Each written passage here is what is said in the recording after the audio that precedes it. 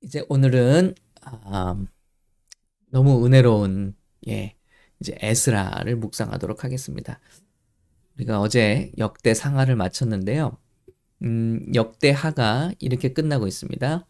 바사왕 고레스가 이같이 말하니. 자, 제가 화면을 좀 함께 나눌게요.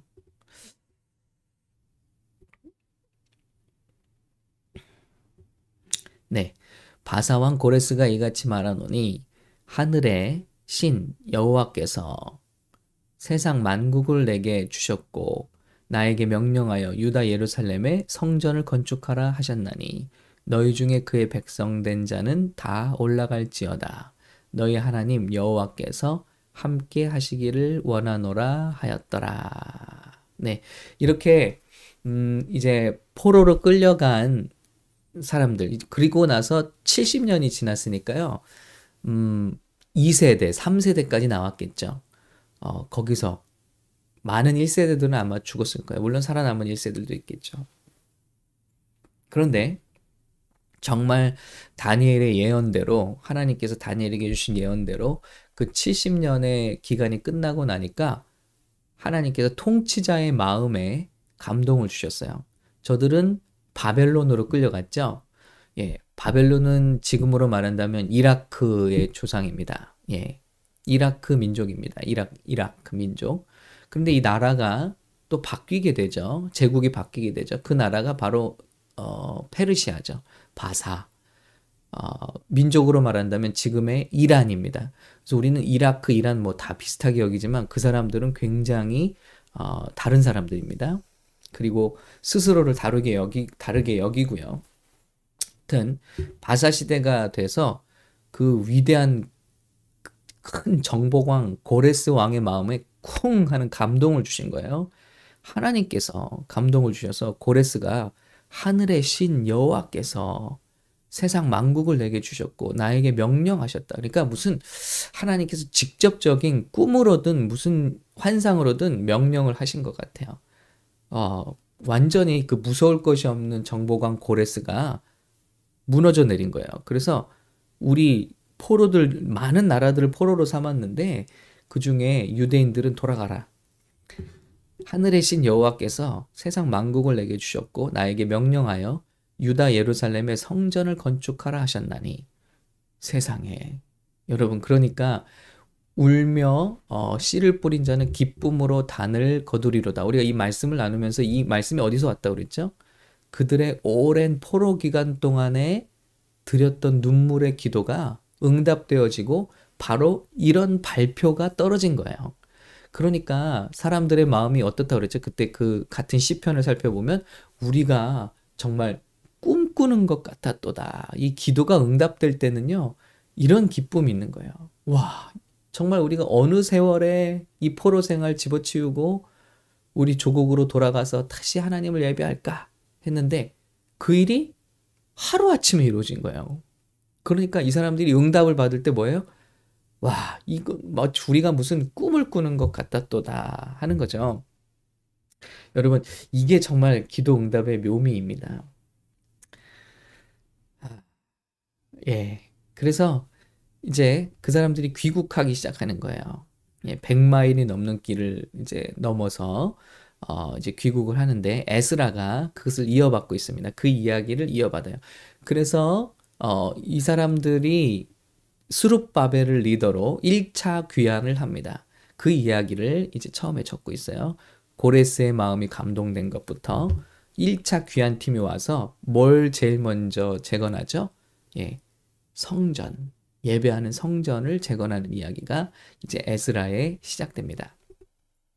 참고로 에스라는 이렇게 끌려간 포로의 3세대 정도로 생각하시면 되겠습니다. 그러나 그는 말씀을 연구하는 말씀의 학사였습니다. 자, 이제 그가 적습니다. 바사왕 고레스 원년에 여호와께서 예레미야의 입을 통하여 하신 말씀을 이루게 하시려고. 그러니까 말씀에 정통한 사람이라는 걸 알 수 있죠. 예레미야, 벌써 포로되기 전에 예레미야가 예언한 것을 알고 있는 거예요. 그리고 물론 다니엘의 예언도 있었겠죠. 하신 말씀을 이루게 하시려고 바사왕 고레스의 마음을 감동시키심에 그가 온 나라에 공포도 하고 조서도 내려 이르되 바사왕 고레스는 말하노니 하늘의 하나님 여호와께서 세상 모든 나라를 내게 주셨고 나에게 명령하사 유다 예루살렘의 성전을 건축하라. 지금 반복되고 있죠. 네, 역대하 마지막 이야기와 에스라 처음 이야기가 겹치고 있습니다. 그래서 역대하 상하를 에스라가 지었다는 지었다고 믿고 있는 거죠. 자, 그래서 제가 오늘 아침에 10장 정도의 에스라는 10장 정도 한번 쭉 읽어볼 수 있었어요. 그러면서 또 은혜를 받았습니다. 하여튼 한번 빨리 정리를 해볼게요. 10분 안으로 정리를 해보겠습니다. 자, 그래서 사로잡혀간 백성들이 돌아옵니다. 그래서 이것도 참 귀해요. 거기가 가서 벌써 70년을 살았으면 왕이 이제 너희 고향으로 돌아가서 살아라 한다고 사실 돌아가는 것도 쉽지 않은 거거든요.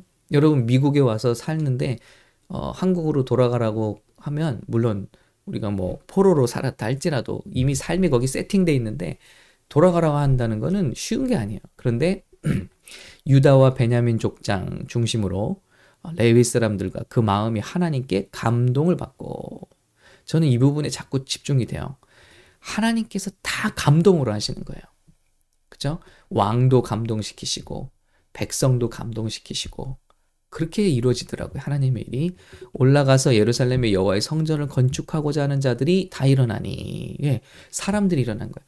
왕이 명령하니까 백성들의 마음이 감동하는 자들이 일어나서 예, 수룹바벨과 함께 리더로 1차 귀환을 하는 거예요. 그리고 돌아온 사람들 이야기가 2장에 나옵니다.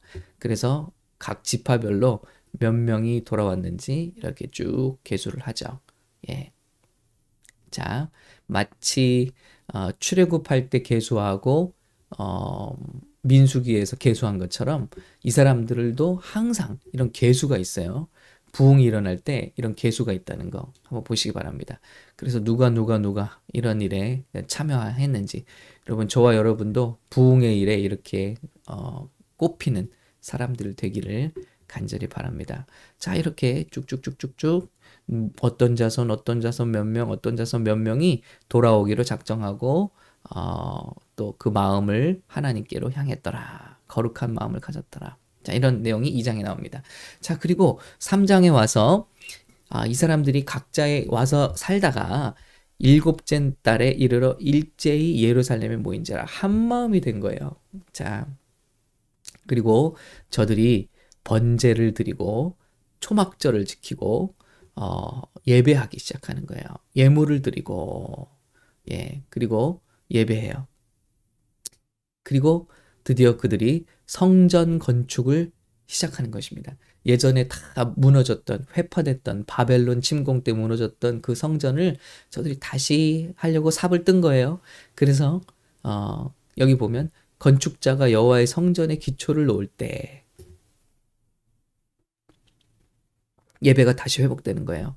70년 동안 제사를 못 드렸어요. 70년 동안 안식일을 못 지켰어요. 70년 동안 하나님을 예배하지 못했어요. 그런데 그들이 이제 감격의 성전의 기초를 놓을 때 제사장들은 예복 입고 나팔을 들고 아삽 자손 레위 자손들은 제금을 들고 서서 이스라엘 왕 다윗의 규례대로 여호와를 찬송하되 찬송이 시작된 거예요. 70년 만에.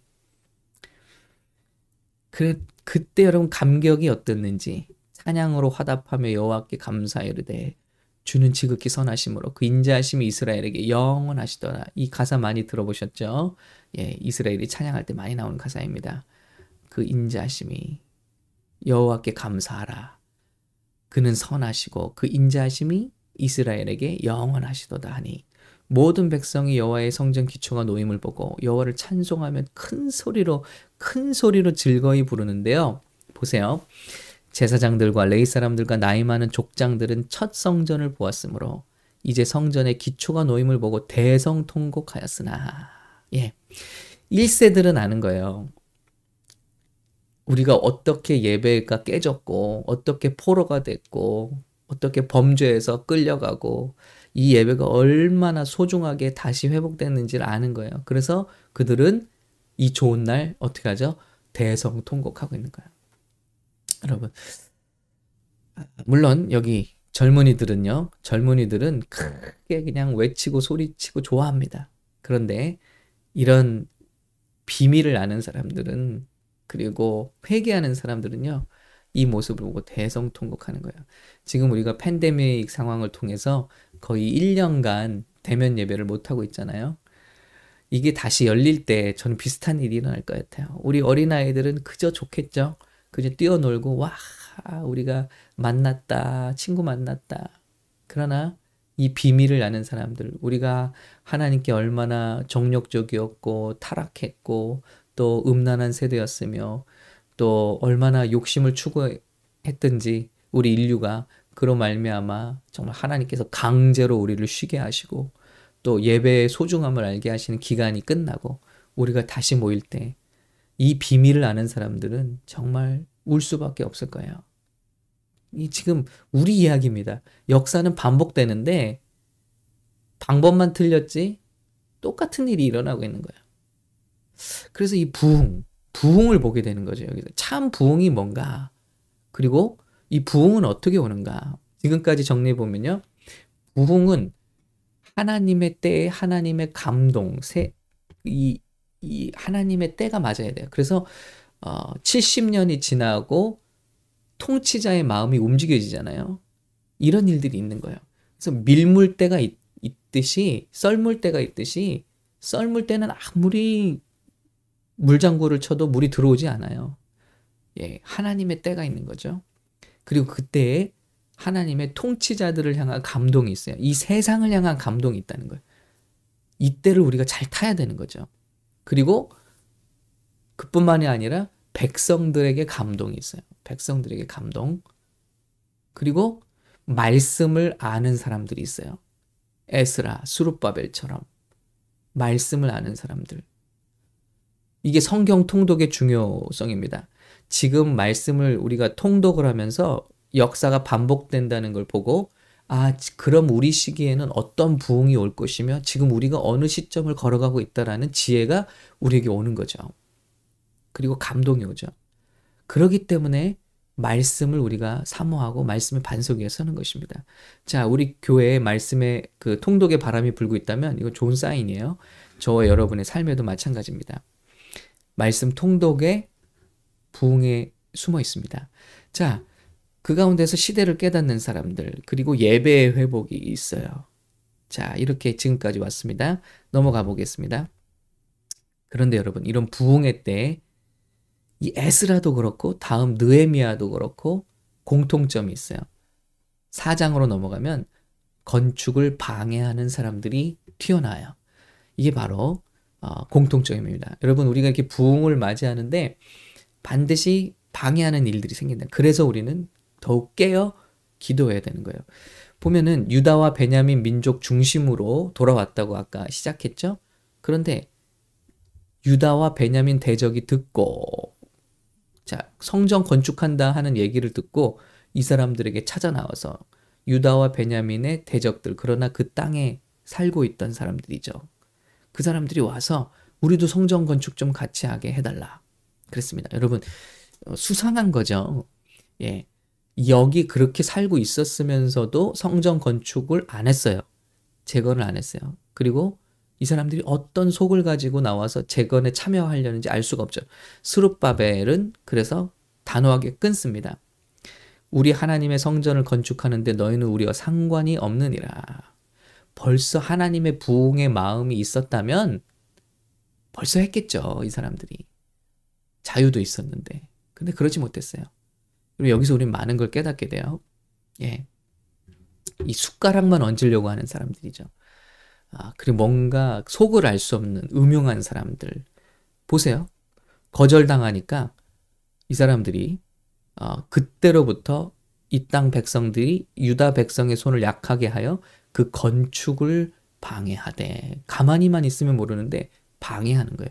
여러분, 이게 신천지가 그러는 게 아니라 교회가 망하는 게 교회 안에 싸움이에요. 가만히만 있어도 괜찮은데 부흥을 끌어내리려고 하는 그런 세력들이 있다는 거죠. 이것을 위해서 우리가 기도해야 돼요. 그 교회 와서 막 자기 이름 과시하려고 하고 막 그 드러내려고 하는 사람들 있죠. 존재감 과시하려고 하는 사람들. 이런 사람들이 있다는 거죠. 그래서 이 교회가 처음 신약에서 시작될 때도 누가 그랬죠? 예, 아나니아 삽비라 부부가 와서 헌금 많이 하는 것처럼 하면서 어, 뽐내려고 했어요. 하나님께 어떻게 단호하게 즉사시켜 버리시잖아요. 그런 일 없었는데 이건 뭐냐면 무언가 부흥이 일어나고 귀한 일들이 시작될 때 순결해야 된다는 거죠. 그래서 하나님은 수르바벨을 통해서 단호하게 그들의 요청을 거절하니까 그 사람들이 건축을 방해하기 시작합니다. 어떻게 방해하느냐? 바로 고레스 왕에게 이제 시대가 지났죠. 아닥사스다 왕에게 편지를 써요. 저 멀리 페르시아. 그래서 이 사람들이 지금 반역을 하려고 합니다. 아십니까? 그리고 이 사람들이 이렇게 성전을 건축하고 나면 당신들 충성 안 할 거예요. 세금 안 낼 거예요. 이런 모함하는 글을 써서 보내는 거예요. 그래서 실제로 건축이 멈추게 됩니다. 자, 23절이에요. 4장. 아닥사스다 왕 초본이 이렇게 낭독됨에 그들이 예루살렘으로 급히 가서 유다 사람들을 보고 권력으로 억제하여 그 공사를 그치게 하니. 그래서 다리오 왕 때까지 중단되니라 그랬습니다. 여러분 이게 참 외부의 적이 아니에요. 내부의 적 때문에 성전 공사가 중단돼 버리는 거예요. 물론 사단이 역사했겠죠. 그런데 신천지가 아닙니다. 이게 우리 안에 내분과 싸움들입니다. 그래서 우리는 한 마음이 되도록 기도해야 하는 것이죠. 동기가 순수하도록 기도해야 되는 것이죠. 자, 그래서 다시 재건되는 이야기가 나오는데 다시 이 중단된 일이 어떻게 재건됩니까? 또 하나님께서 왕을 감동시키세요. 그래서 자, 다리오 왕이 그 다음 또 왕이죠. 다리오 왕이 조서를 내립니다. 이게 지금 6장까지 왔어요. 만일 왕들이나 백성이 이 명령을 변조하고 손을 들어 예루살렘 하나님의 성전을 헐진대 누구든지 또 이 일을 내가 또 명령을 내린다. 하나님이 또 그를 감동시켜 주셨거든요. 그런데 그곳에 이름을 두신 하나님이 그들을 멸하시기를 원하노라. 누구든지 또 방해하면 그들을 멸하시기를 원하노라. 지금 다리오 왕이 하나님 믿는 사람이 아니잖아요. 근데 하나님이 그들을 멸하시기를 원하노라. 그래서 두 번째 조서가 내려옵니다. 그래서 자, 다리오 왕의 조서가 내림에 유브라데강 건너편 총독 다뜨네와 스달보스네와 그들의 동관들이 신속히 준행하니라. 그래서 다시 재개가 되는 것입니다. 자, 이렇듯 여러분 부흥이 일어날 때 하나님께서 배후에서 역사하시는 일이 없으면 일어날 수 없구나 하는 일들을 다시 한번 확인하게 돼요. 그래서 이제 다시 예배가 회복되고 유월절이 지켜집니다. 그래서 모두 일제히 몸을 정결하게 하고 하나님께 다시 예배하죠. 그리고 에스라가 드디어 2차 귀환 팀으로 아까는 스룹바벨을 중심으로 이제는 시대가 조금 바뀌었어요. 몇십 년이 지났어요. 그리고 에스라가 이제 귀환하는 겁니다.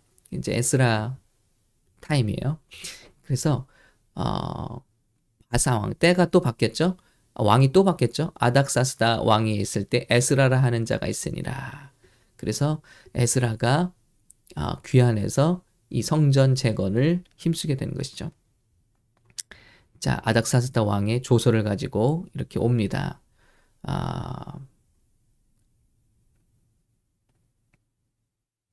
자, 그리고 예스라가 여호와를 송축하는 이야기가 7장 마지막에 나오고요.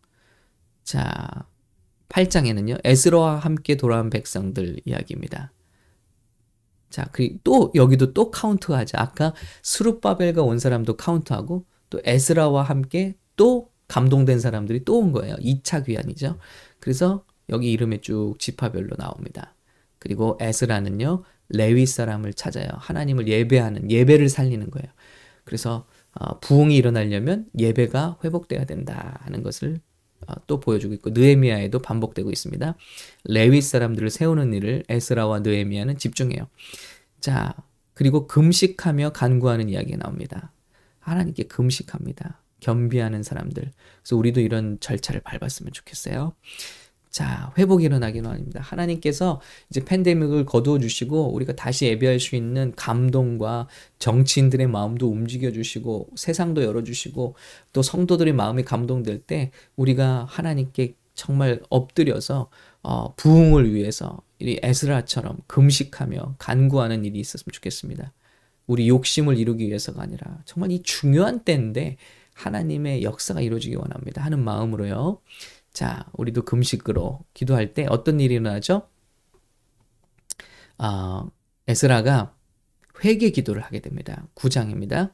예, 그래서 조상들의 죄를 또 슬픔으로 저가 회개하며 하나님께 기도하고요. 그리고 그렇게 회개 기도하다가 거룩한 결단이 있어요. 그건 뭐냐면 우리 돌아온 백성 중에 이방 아내들을 데리고 이 새로운 시작을 하는 사람들이 있다는 거예요.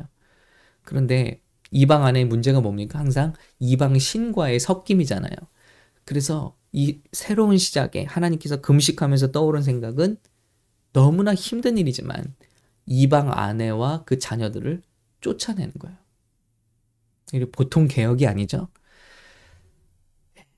쉬운 게 아닙니다. 이 부흥이라는 게. 그래서 우리 가운데 우상을 섬기던 모든 습관과 그 뿌리들을 다 버려서 이혼시키고 쫓아내는 거예요.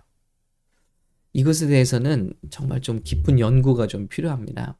그러나 굉장히 어려운 일이라는 것은 예상이 하실 겁니다. 우리 포로 생활하면서 거기서 결혼했던 사람들, 그러나 이방신을 섬기던 사람들, 이런 것들을 단호히 끊어버리는 결단이 기도 가운데 일어나고 그 부흥을 이어가는 것입니다. 그래서 이방 여자와 결혼한 남자들하고 제사장 무리 중에서도 그런 사람들이 있어요. 이런 것들을 다 깨끗이 하고 또 거룩하게 한 이야기가 에스라서의 마지막에 나오고 있습니다. 자, 오늘 이야기를 점검해 보면요. 하나님의 부흥이 어떻게 일어나는가? 와, 하나님의 때가 있는 거구나. 그리고 그 때에 심지어는 정치인들의 마음까지도 움직여 주시는 것이구나. 여러분, 그래서 우리가 어제 북한을 위해서 기도하는 마음을 가졌어요. 지금 정말 소수의 공산당이 우리 그 백성들을 다스리고 또 3대 이상의 독재로 그들을 착취하고 있잖아요. 백성들의 정말 인권과 생명과 노동과 그 모든 행복을 착취하고 있잖아요. 하나님을 믿을 수 있는 자유도 없고. 그러니 이게 뒤집어져야 돼. 세상 왕의 마음도 하나님께서 뒤집어 주시더라. 그리고 모르죠. 정말 이런 일들이 일어나야 되는 것 같아요. 그리고 하나님께서 이런 부흥을 주셔도 이걸 센스할 수 있는 사람들이 필요하죠. 이 사람들은 말씀을 연구하는 사람들이에요. 이 사람들은 누구였죠? 다니엘의 계시를 알고 예레미야의 계시를 아는 에스라와 스룹바벨 같은 사람들. 그런 사람들이 일어나야 하나님의 부흥을 이어갈 수 있다는 거죠. 자, 그리고 어떤 일이 있었죠? 순종해서 와서 예배가 회복됩니다. 그리고 거기서 감격하죠. 예배가 회복돼야 돼요. 레위인들이 다시 세워집니다. 그리고 금식 기도가 이루어집니다. 진짜 부흥의 때 회복 때에 금식하는 거예요. 문제가 있을 때 금식하는 게 아니라 하나님께서 이루시는 그 큰 일에 정말 우리가 알 수 없는 이 일에 하나님이 뜻을 이루소서 하고 금식, 하나님의 마음을 알고자 금식에 들어가는 거죠. 구별. 그리고 금식의 결과 뭡니까? 정결, 거룩, 우리 안에 묻은 때를 다 털어내는 것, 회개, 이런 것들이 일어날 때 하나님의 부흥이 크게 일어나고 지속되고 그리고 세상에 영향을 주는 그런 놀라운 부흥으로 이어진다는 것을 우리가 오늘 볼 수 있었습니다. 여러분, 이런 10장이에요. 10장. 이 10장의 내용들을 오늘 묵상하시면서 우리 교회가 이제 다시 리스타트가 되면 에스라와 느헤미야를 묵상해야겠구나 하는 마음을 제가 갖게 되었어요. 똑같은 뉴 노말입니다. 뉴 노말인데 어떻게 부흥을 준비할 것인가, 어떻게 부흥을 다시 부흥에 쓰임받을 것인가, 시대적인 부흥에 우리가 쓰임받을 것인가, 이런 마음으로 우리 교회를 위해서 또 우리 부흥을 위해서 이 땅에 일어나야 되는 부흥을 위해서 기도할 수 있기를 바랍니다. 정말 이혁재 집사님 오늘 말씀대로 우리가 하나님의 일에 헌신할 때 하나님께서 우리 일은 책임져 주시는, 오늘 말씀을 보시면 다 책임져 주시잖아요. 그런 일들이 우리 저와 여러분들에게 일어나길 바라고요. 또 부흥의 세대마다 이렇게 기록하심을 받잖아요. 이런 일에 우리 샘물교회 성도 여러분, 저와 여러분이 이 마지막 시대 또 주실 마지막 부흥의 역사책에 저와 여러분의 이름이 기록되실 수 있기를 예수님의 이름으로 간절히 축원합니다. 함께 말씀 붙들고 기도하겠습니다. 하나님 감사합니다. 오늘 이 말씀을 통해서 우리가 살고 있는 시대도 바라볼 수 있게 하심을 감사합니다. 부흥의 세대 되게 하시고 하나님께서 놀라운 일들을 이제 이루실 직전에 있는데 하나님 우리가 정말 주님 앞에 깨어 준비되고 회복하여 회개하고 그리고 금식하여 하나님의 뜻을 구하여 정말 마지막 구원 역사에 우리 교회와 우리 성도들이 쓰임받게 하옵소서. 예수님의 이름으로 간절히 기도합니다. 아멘.